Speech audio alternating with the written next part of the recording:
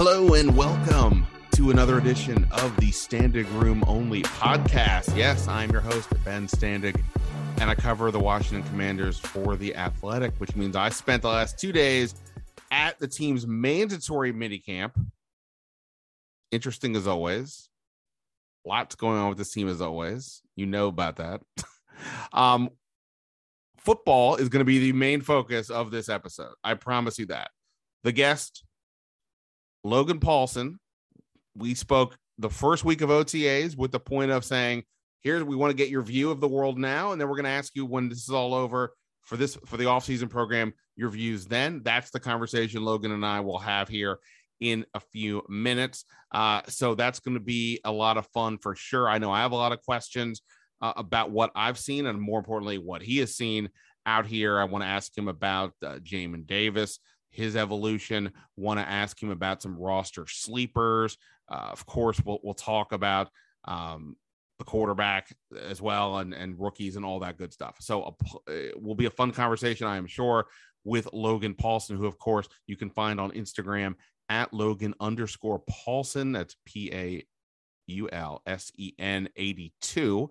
He does his film breakdowns there. He's also, of course, on the Commander's website and has a podcast, the Take Command podcast. So you can check him out there. So we'll get to that in a moment. And I'm going to give you just a couple of my own thoughts from what we've seen so far during OTAs. Quickly, though. Oh, and of course, again, if you're not already,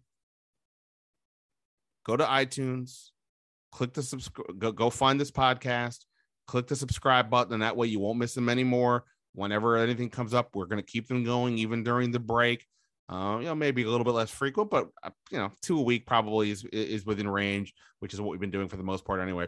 So iTunes, Spotify, anywhere you do your podcasting, hit the subscribe button, go do it right now. And then we're all good. That helps all of us all the way around. And of course, you can also find me on The Athletic.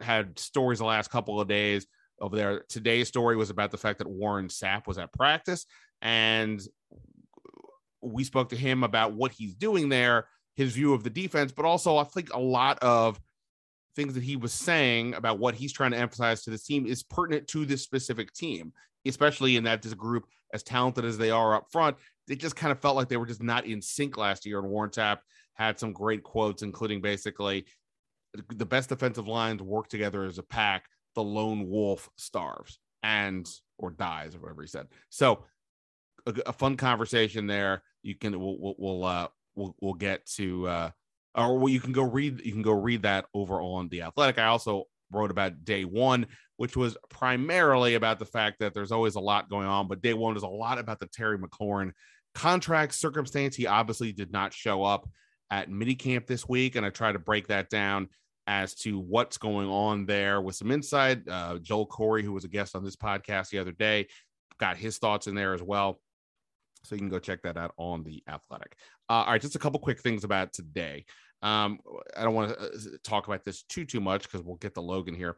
But, it's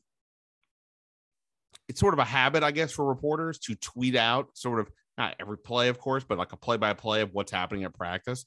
And, honestly, doing that can distract you from the point of being there, which is to watch practice. And also, over time, what I've come to realize is that because we're tweeting out, or speaking for myself, but this is, I think, the case for most people, we tend to tweet out about the great plays and the not so great plays and avoid the mundane. And thus it feels like every play is some extreme. And depending on whether something good or bad happens, that's going to shape the conversation for a lot of people. Or not the conversation, it's going to shape the impression for a lot of people who obviously are not there. Today was Alumni Day, so a bunch of alumni was there, and there were some fans there the last couple of days as well. But by and large, obviously, anybody who's listening to this was probably not there. I mention this because Carson Wentz is obviously a big focal point of everything that's going on around here. And today was a day where I feel like if I had tweeted consistently about what he was doing, I don't think people would have been thrilled. obviously, I don't know what the play calls are. I don't know if the receivers ran the right routes. The defense is aware of what the offense is running. You know, they maybe not the exact play, but they know sort of they're going to use, you know, 3 receivers or, you know, multiple backs or what have you, and are adjusting, you know, sort of accordingly in ways that obviously they wouldn't be able to in real time as well. But okay, all that said, whereas I thought Carson Wentz was showing some decent play the last few weeks of OTA, again, I did miss the 3rd OTA session because I was sick, but, you know, from what I could see, I thought the last couple of days I saw more errant throws than I had before. And, you know, there's some success on some plays down the field and some things like that. But in general, there were a lot of like, where's that throw kind of going? And I don't say this to be an alarmist. I'm just saying this is sort of how it went. And I, you know, again, look, there's no Terry McLaurin. Charles Leno was not out there today. Don't know why exactly, but we'll find out hopefully tomorrow from Ron Rivera. He wasn't there. Cornelius Lucas also wasn't out there. And again, it's they're in shorts. There's no pads.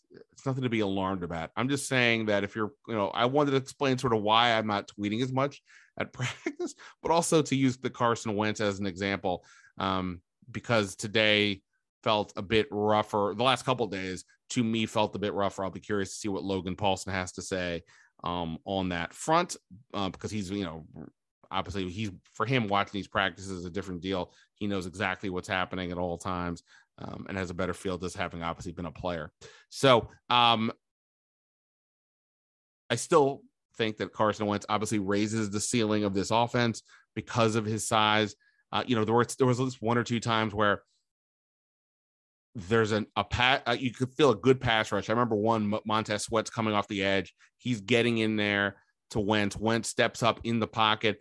He doesn't have much room to really step up, but because of his size and arm strength, he was still able to fire off a solid, strong throw into, it was a red zone drill. I don't believe he completed the particular pass, but you could just see the benefit that size is going to give this offense, because he's able to just, you know, obviously see over the top in ways that Taylor Heinicke could not as easy last year. And, you know, the arm strength is apparent. On the Tuesday's practice, I tweeted out, it was a drill before going 11s where he just threw an absolute dart to John Bates, and it's just more of the velocity. There was no defensive back in the play, but just the velocity on the throw coming from a 6'5" quarterback was notable to me. But the last couple of days maybe just weren't. He was not as sharp as I thought I saw him to be earlier in camp. We'll ask Logan again, what did he think about that? Fedarian Mathis was not at practice today with an illness as well. Curtis Samuel was back on the side field early in practice, and then he was an observer the rest of the way. He did miss some time last week with his general soreness. He did participate Tuesday, not today. We'll have to get an update from Ron Rivera there. I don't want to, every time the guy misses a practice, say, oh boy, here we go again.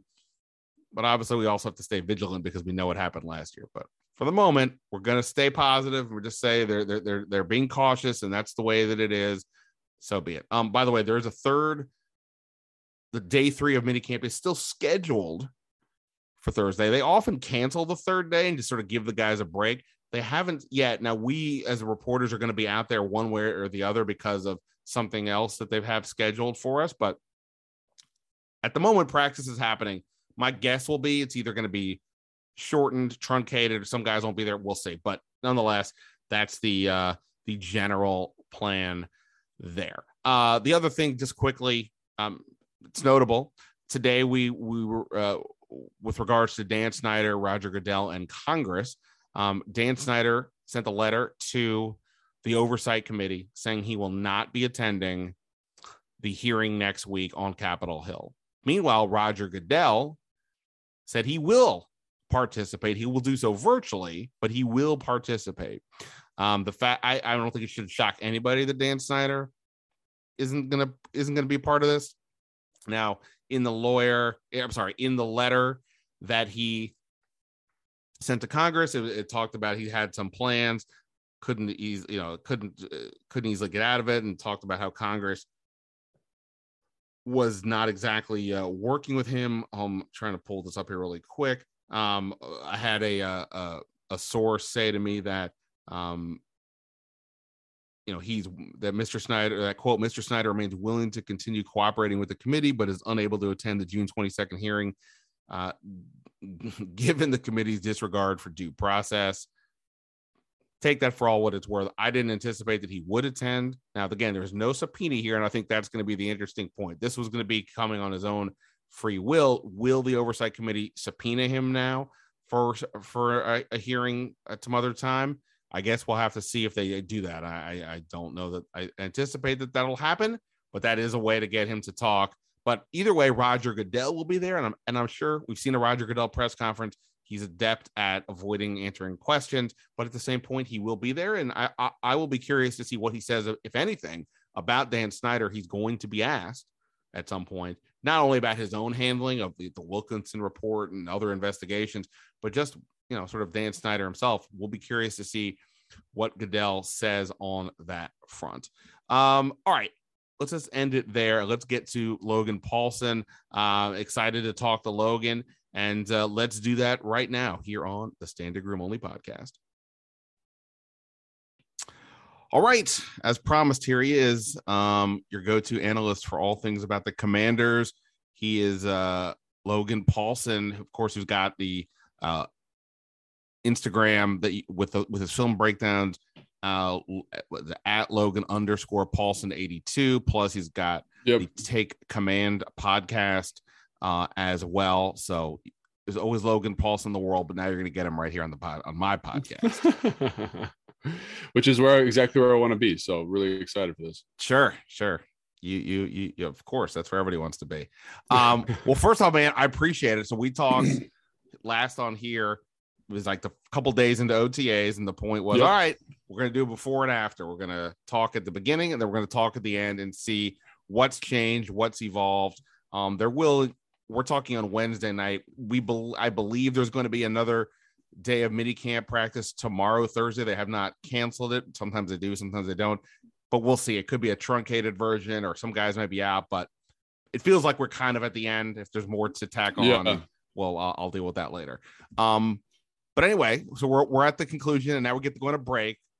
How are you feeling? I know you weren't out there hitting and running around, but how do you feel after all this? Man, I just really like watching football. I realized I really enjoy kind of the analytical elements of it, and so this is kind of like scratching that itch. It's getting my fix, so to speak, of getting to actually watch some NFL football, and it's not the highest level of football you're going to see over the course of the year 2022, but it's something, and that's always exciting for me. So, with regards to takeaways from today and the mini camp period, it's been crazy watching Daron Payne be out there, because his twitch and his explosiveness, it hasn't been out there this whole time. And so comparing him kind of 1-to-1 with Allen, 1-to-1 with Fedarian, you really see what he brings to that defensive front and why he's such a dynamic element in that group. So I think, kind of in conjunction with him and the rest of the defense, they looked like they had their hair on fire a little bit today. They were running some new blitz packages, running some new pressure schemes, and looked quite dynamic, which is something that wasn't necessarily true of the entire OTA period. Well, let's start there. I was going to start with the quarterbacks, but that's always boring. We always do that. So let's start there since you brought it up. And obviously the defensive line, today at practice for us on the reporter end, one of the highlights was that Warren Sapp was out there today. I guess technically he was there Tuesday, and none of us noticed. I didn't go over to that side of the practice field as much, so I just didn't notice him.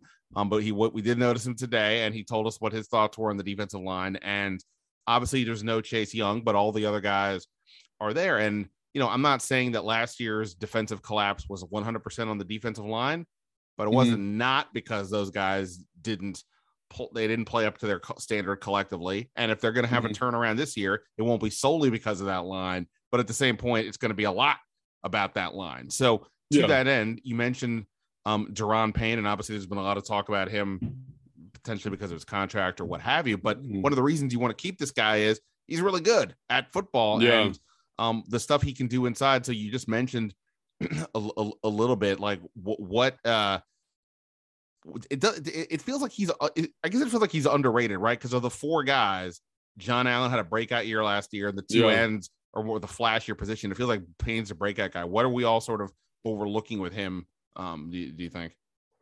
Well, it was interesting to watch him like play a three. He played nose a little bit too today, but just how disruptive he was and how quick he was off the ball, like his ability, like his athleticism, I think was the thing that really stood out to me. You know, I've been watching Fedarian, and Fedarian is a unique athlete in the sense that he understands kind of how to use his leverages and manipulate angles, but not very twitchy. And then so you put a guy in there who, it's funny you mentioned Warren Sapp, but is more akin to that skill set in terms of foot speed, hand speed, body quickness, body like kind of mobility.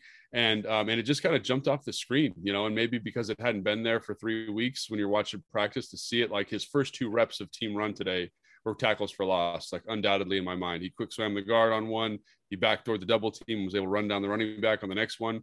And his presence was just kind of immediately there, and like what it did for the energy of the defense.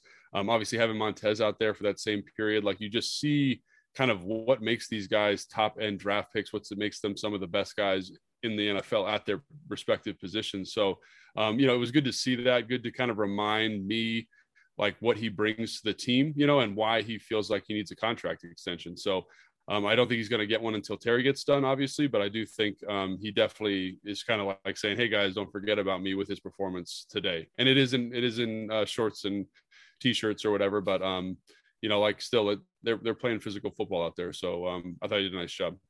Right. And just to be clear, Duran has been around. He was around for most of the OTAs, but he kept skipping the team drill. So you didn't get to see him going up against the offensive line and things along those lines. One thing that when I was watching, because Warren Sapp was there, I was watching the defensive line unit drills a lot. And what they were doing today was having like 4-man combinations go sort of at a hypothetical pocket, and they were trying, the point of this exercise was to communicate, so that sometimes maybe the left defensive end would spin inside, the left defensive tackle would shoot towards, you know, sort of behind him underneath, and things were trying to work in concert so that you're not just rushing the passer as individuals, you're rushing it as a group. And obviously last year, one of the problems was that they weren't doing that you would have guys sort of going off script. Rivera was frustrated by that, especially in the first half of the year.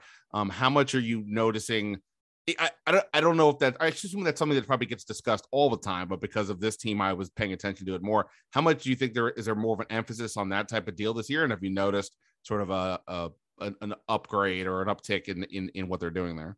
I think it's hard to know exactly if there's been an upgrade or an uptick. They do seem to be communicating a little bit better. They do have, you know, I didn't realize this, but they do have different rush kind of calls, you know what I mean, to kind of emphasize the type of rush that they're looking for in certain situations, whether the quarterback is accounted for by like a linebacker or a secondary player, or whether it's on the D line to contain the quarterback, and how that dictates their rush angles. So obviously, like, there's a level of nuance there that, you know, even though I played in the NFL for a long time, I didn't understand that level of nuance. And so I think it's great to have a guy like Warren Sapp in there to help kind of, you know, drive home that point of communication. And you have seen some sharp rushes and guys understanding where they fit in the rush. And obviously the guys that struggled the most with it last year haven't done a lot of practicing, you know, like Duran was a guy who had a really hard time with that in terms of he's good at creating pressure, but not always in the most disciplined way. And then Chase was the other guy who really kind of had a tough go, you know, in terms of kind of buying into the rush pattern, rush philosophy, and he's not practicing. So Montez, you know, does a great job with that. Casey, James Smith-Williams, they all three of those guys on the edge do a really nice job understanding how they fit in the rush. And John obviously is a pro's pro when it comes to that stuff. So you know, and Fedarian's kind of MO coming out of college, when you talk to Ron, when you talk to the scouting department, they say, you know, he knows how he fits in a defensive line rush and a defensive front. And obviously that was on full display. So it'll be interesting, you know, as moving into training camp, if guys like Duran and if Chase is practicing, which it seems unlikely at this point, how they are buying into the new, you know, kind of whole, the defensive front rush, I guess, to put it succinctly. Okay. You mentioned James Smith-Williams. He's been starting effectively where at one end with Chase Young out. I say starting. I mean, you know, he's working with the other logical starters, and then you've got all the other guys coming behind them, the Two Hills and the Shaka Tonys and whatever. Mathis was not practicing today because of an illness, so it didn't get a chance to get a closer look what was going on there. But obviously, as important as the defensive linemen are, they don't play every snap. You've got to have other guys coming in to contribute. Has anybody been kind of standing out to you more as you've been watching over these last 3 or 4 weeks? As somebody, you know, just jumping out to you as you're watching? Well, quite frankly, James Smith-Williams and Casey Toohill have done a great job. You know, they've just been very consistent. I think James, in terms of fitting runs and playing physically and, you know, developing, he's not the best pass rusher in the world, but developing some nuance there, I think has been good. And then I think Casey Toohill has flashed, you know, of the defensive linemen. I don't want to say he's the most explosive, but in terms of vertical jump, 40 time, he's got the fastest of the group. And I think it's starting to show up for him a little bit, which is great. You know, he's always been a dynamic special teams player for this group, but he's been able to create some like nice individual pressures, which is something you didn't see from him a ton last year against the one offensive line. And, you know, he's kind of been, I don't want to say dominant, but very, very engaged and very, very ready to go against the twos.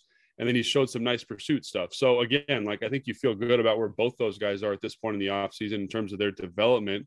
And obviously them playing last year is a big part in that development, right? So I think they went from guys who are big question marks to guys that, you know, I don't know if they could start for other teams, but are definitely rotational pieces on other teams. And so you feel good about that if you're this team. You know, I think that's awesome. And I think the other variable is obviously having that three-man rotation on the interior defensive line, getting Payne back, having Federian out there, I think is going to be kind of a much improved unit because, you know, as much as I love Matt and playing with him, he was a guy who was kind of doing his own thing, you know, in terms of run fits, kind of gap releasing in his rush, not always rushing where he's supposed to. Obviously a very dynamic pass rusher, but getting guys who are going to do what they're supposed to in there, I think is going to elevate this group and then elevate the subsequent levels of the defense. So I think if you're a Washington fan, you know, obviously Chase is hurt and I think you want one of the freakiest dudes in the NFL to be playing on your defensive line. But, you know, I think those two backup guys have done a really nice job and both have kind of carved out a more NFL ready identity for themselves, which is exciting to see. And obviously, you know, a lot of football still have to be played, but, you know, I'm encouraged by what I've seen. All right. So you mentioned watching Daron Payne and what he's been able to do against the offensive line. Yeah. Okay. So let's just talk about the offensive line then. Charles Leno was out today. So was Lucas. Lucas with an illness. I'm not sure where Leno was. We'll hopefully maybe get an update from Ron Rivera tomorrow. Last time I went back and listened to our conversation. And one question I asked you was, what was your biggest concern entering OTAs? And you said, by the way, I bet you love it when I'm going, you said, because you're like, oh crap, what did I say? You said that going into OTAs, your biggest concern would have been the guards, but having just based on watching Andrew Norvell and Trey Turner for a couple of days, you felt okay, they're vets, they're competent. Yeah, they're good. So that said, you mentioned Daron Payne, showing some good things, and obviously Daron Payne and John Allen are good players. So it's not like it's not a shame if they're getting the better end of the guards. Right. But that said, what was your view of the interior line? And I guess largely it's been Wes Schweitzer at center with Chase Roullier out. So what's been your view of the line, in particular those guys in the middle? Well, Wes Schweitzer's been outstanding at center. You know, he's done a really nice job. I love his mindset when it comes to playing football. He's just a dude, a big, nasty, decent athlete in the run game, you know, physical guy. And I love that at the center position. And I think with Roullier out, I think you feel very, very good about Wes Springs. I think he gives you excellent depth on the interior at any guard spot. So that's great.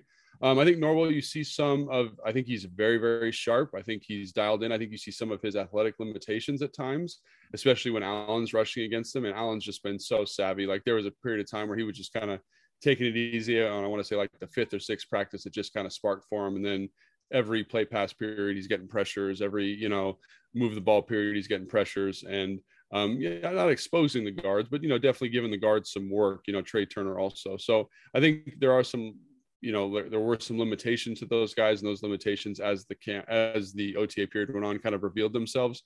But I still think you feel pretty good about what they bring from an experience standpoint. They're guys who know what to do. They're good football players.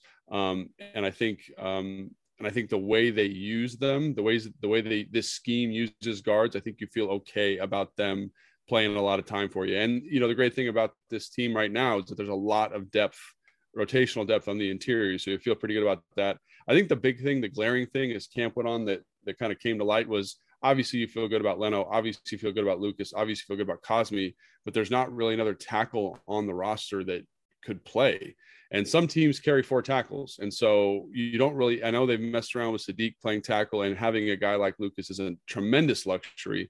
I just would like them to have another piece, a guy that could maybe develop, a guy that was showing flashes, a guy that maybe was on P squad that could bump up and down, that played tackle. But that's not been the case. So I think in terms of training camp, offseason moves, I think that's something to definitely keep an eye on, because they've got, a cornucopia of guards. They only have the 3 tackles at this point. Yeah. And for what it's worth, Charles last week he was on the side a little bit with a leg muscle issue, but he was out there this week. So I guess it was not a big deal. And you're right. I love the 53-man projections. And when I got to the line, I was like, oh man, there's not even like a 4th guy to debate. There's just nobody, unless, so that's going to be interesting. Last question here on the guards. Because of the center situation, we haven't even had like the quote unquote competition between Norvell, Trey Turner, and Wes Schweitzer, because Schweitzer's been in the middle. I actually kind of wonder if Schweitzer showing what he can do at center maybe is bad news for Tyler Larson whenever he comes back, and Keith Ismail. Yeah. But that aside, do you think there's any chance that there's a Schweitzer, Turner, Norvell competition in some way once Chase Roullier is back, or is that we don't even know when Chase Roullier will definitively be back? So yeah, I think that's a really good question, and I do think Wes has earned that opportunity based on how he played last year. I know he's coming off an injury; he didn't play the last couple games of the season, but I think he's earned that opportunity. And again, like, he has some holes in his game from a pass protection standpoint, but I think you can trust him from a mental standpoint. I think you can trust him from an X's and O's standpoint. So I would like to see him get a shot. I'd like to see him get a shot at playing some football at the guards position if Roullier is back. But I think right now he's got you. If you're a Washington football team fan, Commanders fan, you feel pretty good about where he's at. You know what I'm saying? About where the center position is. And again, I think he deserves a shot at the guard, but I'm not making that call. That's a Moscow decision. And he's been fantastic so far. So I'm not going to second guess that. All right. So we just mentioned Chase Roullier, who spoke today, and he's gone through a lot in his rehab from his fibula and ankle issues. Mm-hmm. We talked about Chase Young, who told us the other day that he had to have the patella from his non-injured knee grafted to put on his other knee. Yeah. And then we also have Logan Thomas, who did talk to us this week, and he basically said he's hoping he's for week 1, but he kind of said, we'll see. If not, it's okay. Like, he didn't sound like I'm overly confident that he's going to get there. I don't know if any of these guys are going to be ready for week 1 based on where we're at today. So based on that, I'm not asking you to play doctor on them, but like, which one of those things for you is more concerning, both in terms of the player who would be missing, but also who would be filling in, like, at any of these spots? Which is the bigger concern for you, do you think? That's a really good question. I think as of right now, I think you feel good about Wes at center. I just said that. Obviously, the defensive end rotation is fine. Obviously, Chase is a different caliber of athlete, so you want him back as soon as possible. But I think based on the report and based on some doctors I've spoken to, that is like a pipe dream. Like, he's going to miss some time this year, and so, like, I'm not even counting.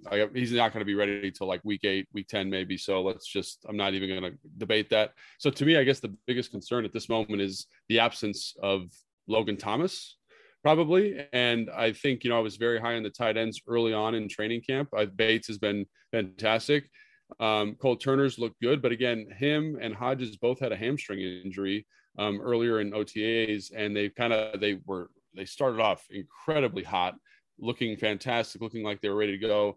Injuries, Cole Turner's been back and looked good, but again, they haven't been featuring him in the offense the way you'd kind of hope for a guy who's going to be potentially replacing Logan Thomas. And obviously Hodges, who had this tremendous, I guess I want to say a 4-day period, hasn't practiced since then. So, again, more questions are raised there. And I think that's something that is, it's going to be a little bit worrisome, because you're asking for a lot of growth from 2 guys who I think are capable of it. But again, they just didn't practice as much as you like to see them practice during this phase. And again, they started off excellent. I remember talking about on the show with you how excited I was about them. And then it was disappointing that they never kind of got back into it, I guess. So, yeah, Hodges has been on the side field basically for the last, 3 weeks, but most of OTAs. So I haven't even had a chance to watch him as much since you said, hey, go watch this guy. Yeah. Just to clarify, because I want to make sure I heard this right on the Chase Young thing. Again, we know you're not a doctor, but you're a football player who's gone through injuries. Did you say you think he may not even play for even into the middle of the season? Or I know you don't know, but like that's I don't know, but I've heard that the recovery on that graft procedure is much different in terms of timetable. And I've talked to a couple of doctors, and everyone's situation is different. So please don't go quote me from a medical standpoint on this. But the graft takes a little bit longer in terms of having to like essentially adhere to your bone.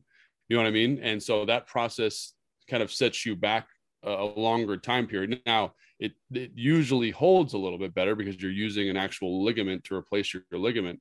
But again, like it puts your rehab back. I want to say he said 2 months. You know what I mean? You know, in terms of timetable, in terms of getting to the flexion markers and all those different things. So obviously everyone handles surgeries and rehabs differently. But, you know, and I think Chase made the best decision for his career. There's no doubt about that in my mind, given his team and the research he's going to put into his body and invest there. But again, the timetable is different. It's a different surgery than what Logan Thomas did. And it's going to take a little bit of time to get that thing right, I think. Okay. All right, let's get to the quarterbacks. So when we talked last time with Carson Wentz, all I said was, look, you watch him out there and you can see the physical traits. He's way taller than the last guy. He's got the arm strength. You can see why, from a ceiling standpoint, that this offense should be at another level. That said, you still have to throw accurate passes and read the defenses and all these types of things. So we were discussing sort of his comfort level last time. What's your view of his comfort level now that we are, several weeks later? And again, they're in shorts. Terry McLaurin's not out there. All these things. But that said, what's your view of Carson Wentz's comfort level now, several weeks later? So they've had 9 OTAs, 10 OTAs, and then they've had 2 minicamp practices. Is that right? Am I correct? Missing some? Yep. Yeah. And so I'd say for those 9 OTA practices, he looked very, very sharp. Very, very sharp. I mean, I could count probably on one hand errant throws. Like he had 2 the first 3 practices, he had 1 the next one, and then 1 in the last chunk of 3. So if you think about it, it's 4 bad throws over the course of maybe 5. You count one of the interceptions, which I don't think was his fault. But again, you're five bad throws for a lot of throws during a lot of weeks of practice, which is pretty impressive. And then he comes to minicamp, and like I said, the defense has been playing with a kind of a new enthusiasm, I'm going to say. Like they just look very sharp. And I think a little bit of that is obviously the defensive line play.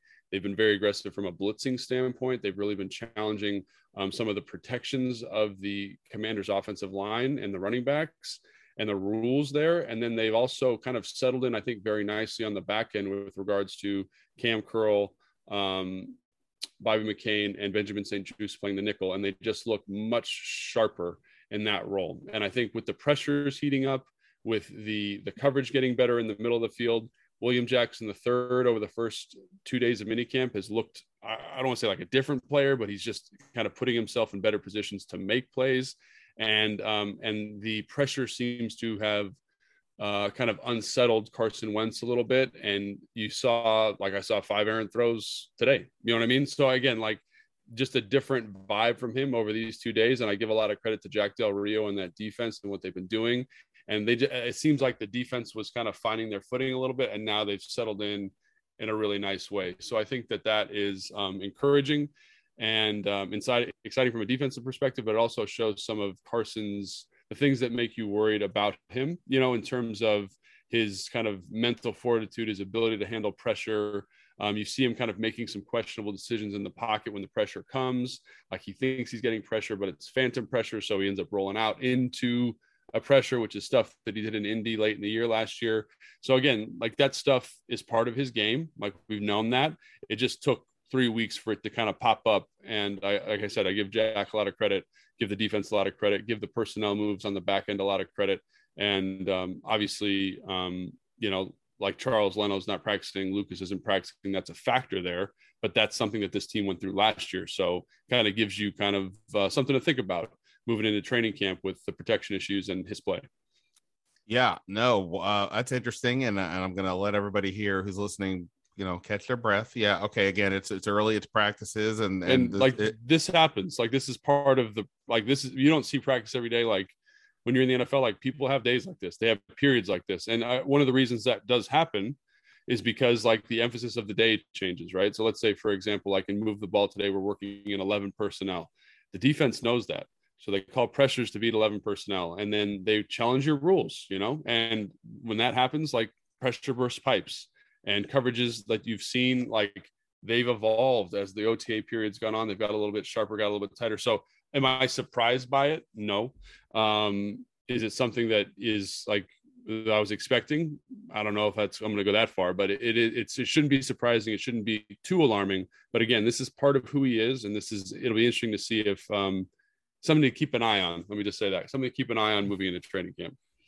In the intro, I mentioned that I've been really not tweeting play-by-play during these practices, largely because I'm trying to focus on the thing, but also like because we talked about this when we did the previous episode, that the day one I was tweeting the positive things about just watching Wentz, but then I mentioned he had just thrown a pick, and everybody like yelled at me, "Oh, you're focusing on all the negatives." Like, you know what? Screw this. I'm just gonna, because if you we don't tweet about the mundane. We tweet the guy throws a 50-yard bomb or there's a pick. So it feels like it's extreme either way. So I just sort of stopped. Yeah. But today, what I was saying was, if I had done that, I don't think people would have liked it, because it felt like there was a lot of throws where you're like, where's that? And you don't always, of course, I don't know what the play call is, or if the receiver screwed up. And like you said, the defense has a feel for what's coming.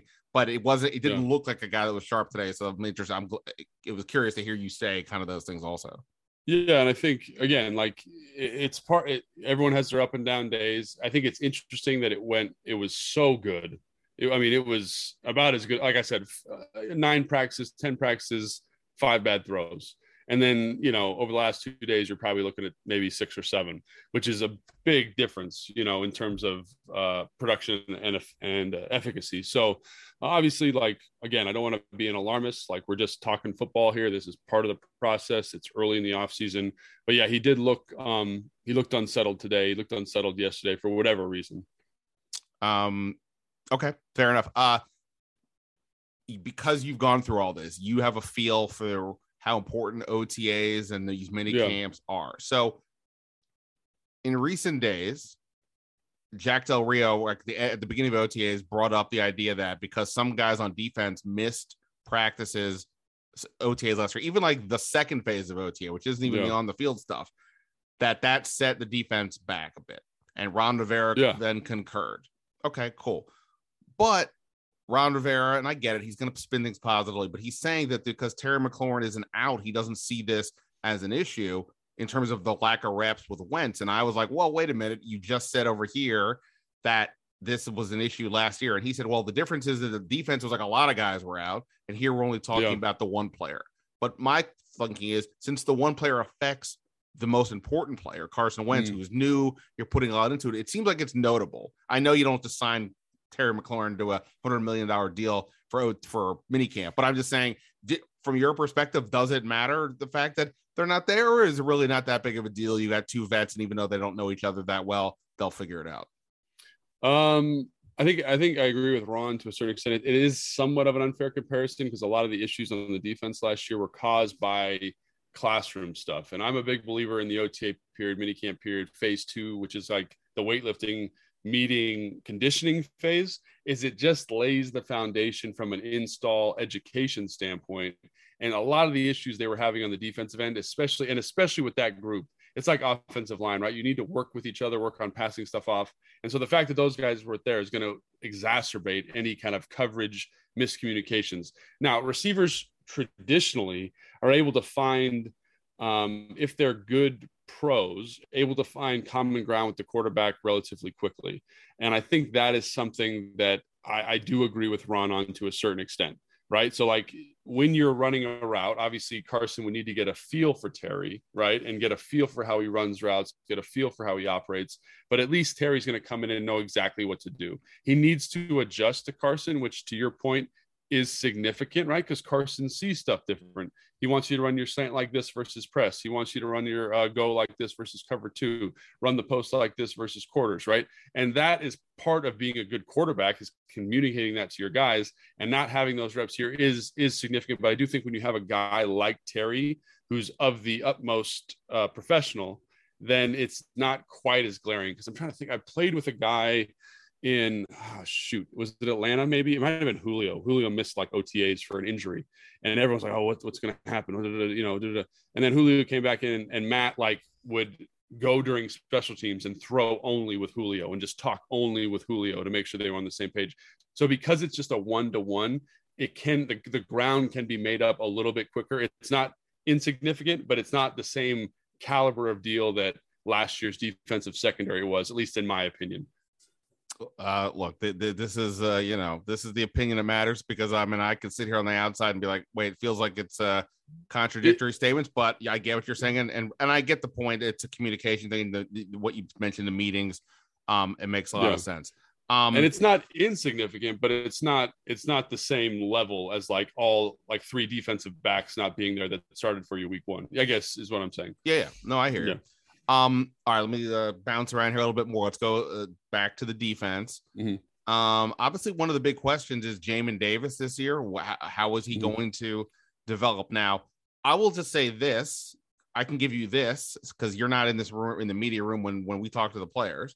A lot of guys, you had to go through this. A lot of guys don't really like talking to the media, not because we're horrible people, but it's like awkward and weird, and you got to stand up there and answer questions and all that stuff. And he comes in last year as a first-round pick. He's getting all this attention, and he came across as very shy and uncertain himself talking to us. I think he played that way. Okay. Yeah. He came in this week, and I'm not saying he was Magic Johnson, but like he was much more confident standing up there, chest out. He felt he was giving us answers with purpose, and it feels like that's a reflection of the confidence that he's showing on the field, from what I gather and from what I can see. But you're obviously paying attention. How do you see his comfort level out there compared to where we were a year ago? I definitely think that that comparison is apt. I think you see a guy who's a little bit more confident. He's much more decisive. Like last year, you'd watch him, you're like, man, like he looks lost. And there are times where he still looks lost, but I will say on 90% of the snaps from the OTA minicamp, like he's a guy like today, for example. I love this. Like there was a tight formation to the left side of the offense. He's got the running back man-to-man, and 2 weeks ago, he got picked. He got like the receiver picks him, the running back runs to the flat. It's a completion for a first down. This week, you see him, he identified the formation. The back took one step up, and he didn't even hesitate. And he just sprinted to the flat, covered it. The quarterback looked to throw it, had to hold the ball. It was probably a coverage sack, right? And again, like that is a guy who's thinking at a higher level. He's playing fast. I think that's one of my favorite things is like he's peeling double teams downhill very quickly, which means he knows what he's doing. He's running sideline to sideline fast the football. Now, he's not getting all the reps, right? They have an interesting rotation. Like Holcomb's the guy. He's going to play a lot. He's going to play 100% of defensive snaps if they can help it. And they're kind of big defensive front, their Cinco package. Mayo's been playing the other linebacker. And then in their nickel, Jamin's been the guy. So it's been an interesting rotation for them. But I do think in the situations when Jamin is playing, he looks good. He looks much more confident, looks better. He's going to be a contributor to this defense. And again, he still needs to work on shedding blocks and tackling and all those things that showed up, when he was in the right position last year. He didn't make the tackle or he didn't shed the block correctly. So those things in pads, without pads on, are still question marks. But in terms of his decisiveness to the football, I think you feel much better about where he's at now compared to where he was the same time last year. Okay. And I was going to ask you about the depth, the linebacker depth, and the depth in the back seven in general. It's just every year I get some pet topic that I can't shake. And this is the number one for me. It's right. Every time I look at their depth, I'm like, I don't understand what's happening.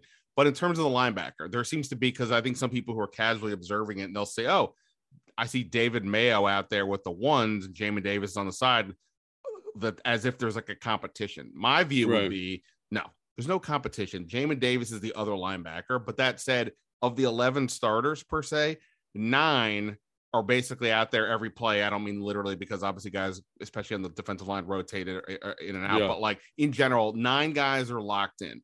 Davis is the 11th spot. We'll get to in a minute. I still have no idea who the Buffalo nickel is or whatever. But the Jamin Davis is the guy, but he hasn't definitively earned himself into the spot of being a guy like the other 9 who are out there all the time. And because that, and look, you got to use some other linebackers at some point. They're trying to figure out what they have. And because they don't have an obvious other linebacker, I mean, the way, like, say, at least John Bostic was the last couple of years, it feels slightly odd to be like, wait, why is David Mayo out there over Davis? So I'm just viewing it from what I've gathered is just, it's what you said. It's different packages. They're using different guys, but in general, it's Jamin Davis, and we'll see if he gets to the point where he's just out there all the time. Right. I think that's a really good point. I think, there are different packages, and also like, Cole's not practicing as much. So Mayo's out there a little bit more because he's kind of your flex piece. He knows all the different linebacker spots, and you know what I mean? So I do think that. I think Jamin's kind of the rotational guy right now. It's like sometimes in the Cinco package, he's playing defensive end or like Sam on the ball. And then in the Cinco package, he's not in because they've got Cam Curl as the Buffalo nickel and Holcomb in the box, and then if it's true nickel, it's Benjamin St-Juste, Jamin, and then Cole. You know what I'm saying? So Cole's kind of the piece that's in there all the time. And then in short yardage situations, they usually take Jamin out and put Mayo in there. You know what I'm saying? It just depends on the situation, what's going on. I do think he's definitely progressing into this guy who is going to make it hard to take him off the field, but he's not there quite yet. And I think that decision, that finalization happens during training camp and preseason. And so that again in terms of setting the table of anticipation, that's something that I'm really excited to see. Stay with the linebackers for a quick sec. I'm going to ask you sort of the idea of, is there any sort of roster sleepers that stand out? But today Rivera was asked, hey, are you going to ever sign anybody at linebacker? He's like, we'll see. But he said they've had the chance to look at some random guys on the roster, and that 2 or 3 guys are standing out, and maybe even 1 or 2 of them will stick. He didn't say who, of course. I know Trey Walker, one of the undrafted free agents, had an interception the other day. I thought he made a good read on the ball. Something was a pass from Sam Howell. He's the guy from Notre Dame? No, he's the guy from Idaho. Okay, yep. I think the guy from Notre Dame is like Kevin White. There's a couple of guys in that third group that are kind of spinning in and out. Yeah. Right. So in terms of sticking, I think obviously Khaleke Hudson's done a nice job. Mayo's done a nice job. And I think that's your linebacker room. And a lot of people say, well, that's not a lot of linebackers because normal people carry like 5 or 6. But those 5 and 6 guys are special teams players. And in this scheme, with this personnel, obviously I mentioned this last time on your show, they have James Smith-Williams and Casey Toohill, who are both good special teams players. So you don't need necessarily to carry that extra piece if those guys are on the roster. And again, they are not in 3 linebacker sets, like hardly ever, even in practice. Like I can't even think. I haven't noticed one time I've used a 4-3 base. Yeah, and so in short yardage situations, they get in Cinco, they bring in 2 linebackers, and that's about as heavy as they'll get on the linebackers, and the other guy is Cam Curl. He's in the box. Like that's your Buffalo nickel type guy. And again, that's kind of who they are right now. And maybe that's what they feel good about. And that's really kind of makes a lot of sense because that's what the NFL looks like in 2022, right? You need to have good coverage players on the field. And that will linebacker, if you can have a safety body there, a guy that can fit the run. And again, those questions are going to be really interesting when they put the pads on. How does Cam Curl handle that responsibility down in and down out? I think he's going to be fine because he's shown a proclivity for that. But again, that's kind of where the linebacker room is at right now. I think you've got your 4 guys. I think some of those young guys have shown flashes, but none of them have shown me enough to be like, wow, this is the guy. They've all made plays some days. They've made mistakes some other days, but I get what Ron's saying. I think you feel good about those first 4 guys. And then I'm sure one of those younger guys will, when the pads come on, will kind of separate themselves in the same way that like with the tight end room, like I talked to somebody in the building yesterday and they were like, man, everyone's looking really good. When the pads come on, that's when we'll see who wants it the most. And I think that's a very valid point. And Drew White is the Notre Dame linebacker. Okay, thank you. Yeah. Yeah. All right. So the last sort of broad question, the 11th defender. This sort of ties into the linebacker, the Buffalo nickel, the standard nickel, whatever it is. We're a month later than we talked last, and to me, it still feels somewhat open. Now, that said, Benjamin St-Juste has been used a lot more in the slot, and that feels like they had to go today. That would be the general answer. So that said, I guess, do you think that that's because they actually think the 6'3" guy makes sense in the slot, or is it more of like, we don't really have a ton of like obvious options right now, so let's go with the guy we want to play, but we want to keep Kendall Fuller outside, which is sort of where you kind of on sort of that view with St-Juste? I will say Benjamin St-Juste has looked outstanding in the slot. He's been my kind of, I think the first time we talked, they hadn't moved him in there yet. And they probably, I think it was like the 6th practice. So of the second week where he became kind of, that was his role. And he just grabbed with both hands and ran for it. Like the defense got so much better once they made that transition. He's excellent in coverage from there. He's got really good instincts when it comes to playing runs. And now the thing about him that is concerning is obviously the concussion history, right? And do you want that guy fitting runs the way that Landon Collins fit runs? I think what they're in a mode of right now of Benjamin St-Juste is the nickel as long as they can help it, until they get into like a big personnel group offensively, which is like 2 tight ends or a tight end and a fullback. Then they go Cinco, they bring 2 linebackers in, and they bring Cam Curl in the box as a rotational piece. So I think that is probably their answer right now for kind of that bigger personnel offense that they're bringing in. But I think if there's any question, Benjamin St-Juste is going to be the nickel, and he should be the nickel. It's just the big question there is, can he handle some of those physical responsibilities that Landon had as the Buffalo nickel? Because essentially the responsibilities are the same. It's just the situation in which you're applying that position are slightly different. So I think that's something definitely he deserves that. He's looked great. He's maybe, he's definitely the most improved kind of defender. I don't say most improved, but like he's definitely shown in that role probably the most dramatically. And I think you feel really good about it, minus the huge question mark, which is, can he handle the physical stuff in terms of run fits? And that is not an inconsequential thing, playing that position. All right, I'm not even going to ask you about the Buffalo nickel, because Del Rio the other day acknowledged what seemed to be apparent, which was they kind of blew up that idea in part because Landon Collins didn't want to be called a linebacker, so they had to do something. So Rivera's already said it's the same schematically. The person is different. So the way I would say it is like, you could play Landon on first and second down versus heavier personnel offensively and felt good about it because he could cover a slot receiver in a pinch, but he also could fit the run. Now you don't have that. So you have Benjamin St-Juste kind of in this Buffalo nickel hybrid type of role. But again, when the pads come on, do you feel comfortable with him taking on a guard? And I don't think the answer is yes. So I think you're going to find another solution there, kind of to augment that Buffalo nickel Landon linebacker situation. And I think it's the Cinco package, the 5 defensive linemen with Cole Holcomb, and then maybe Cam Curl in the box, which I think is a viable solution. All right, because I got to get you out of here. We'll fly through these. You answer these as short or as long as you want. It's up to you. Last time I asked you, give me a roster sleeper. Somebody who's going to be on the back of the mix who could get on, and you went with Chris Paul, the 7th round pick, interior offensive lineman. Don't have to be him; it could be somebody else. Him or somebody else. Anybody kind of jumped out to you since we spoke last? That may be somebody to keep an eye on in terms of sneaking on the roster. Yeah, Christian Holmes, the DB from Oklahoma State. Oklahoma State. Yeah, he has looked very sharp. Very sharp. I said Chris Paul playing guard. They've had him playing tackle more, so he hasn't looked quite as good as he did over the first couple of weeks. But yeah, Holmes has looked very, very sharp. I watched film with Sean, old DB here. I can't remember. Springs. Yeah, Sean Springs. Thank you. And Sean was just like I had been keeping my eye on him since I talked to you. I was like, man, this guy's doing a good job. And we watched 4 plays, and Sean was like, who's this number 34? Like, I didn't have to say anything to him. He just identified his alignment, how he's playing the position, his vision. And I thought to myself, like, if Sean is identifying him after 4 plays and I've had my eye on him for 3 weeks, he's my guy that I think is in a good position to make the roster.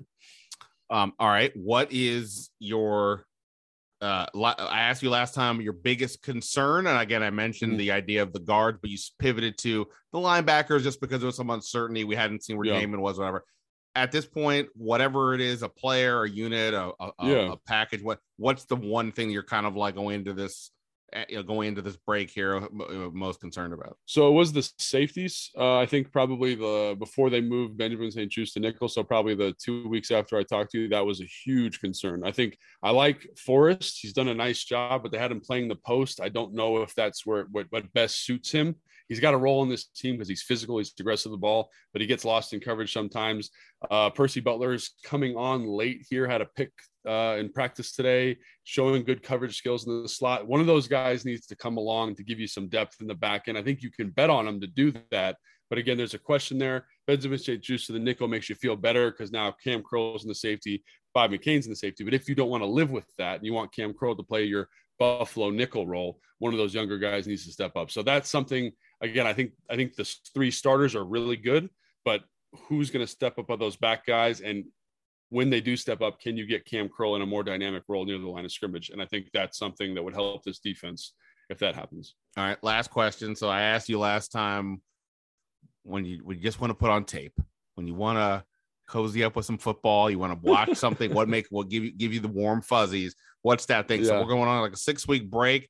You said you love watching football. 2 weeks from now, you're jonesing to watch something. What's the thing you're going to put on? You have access to some things.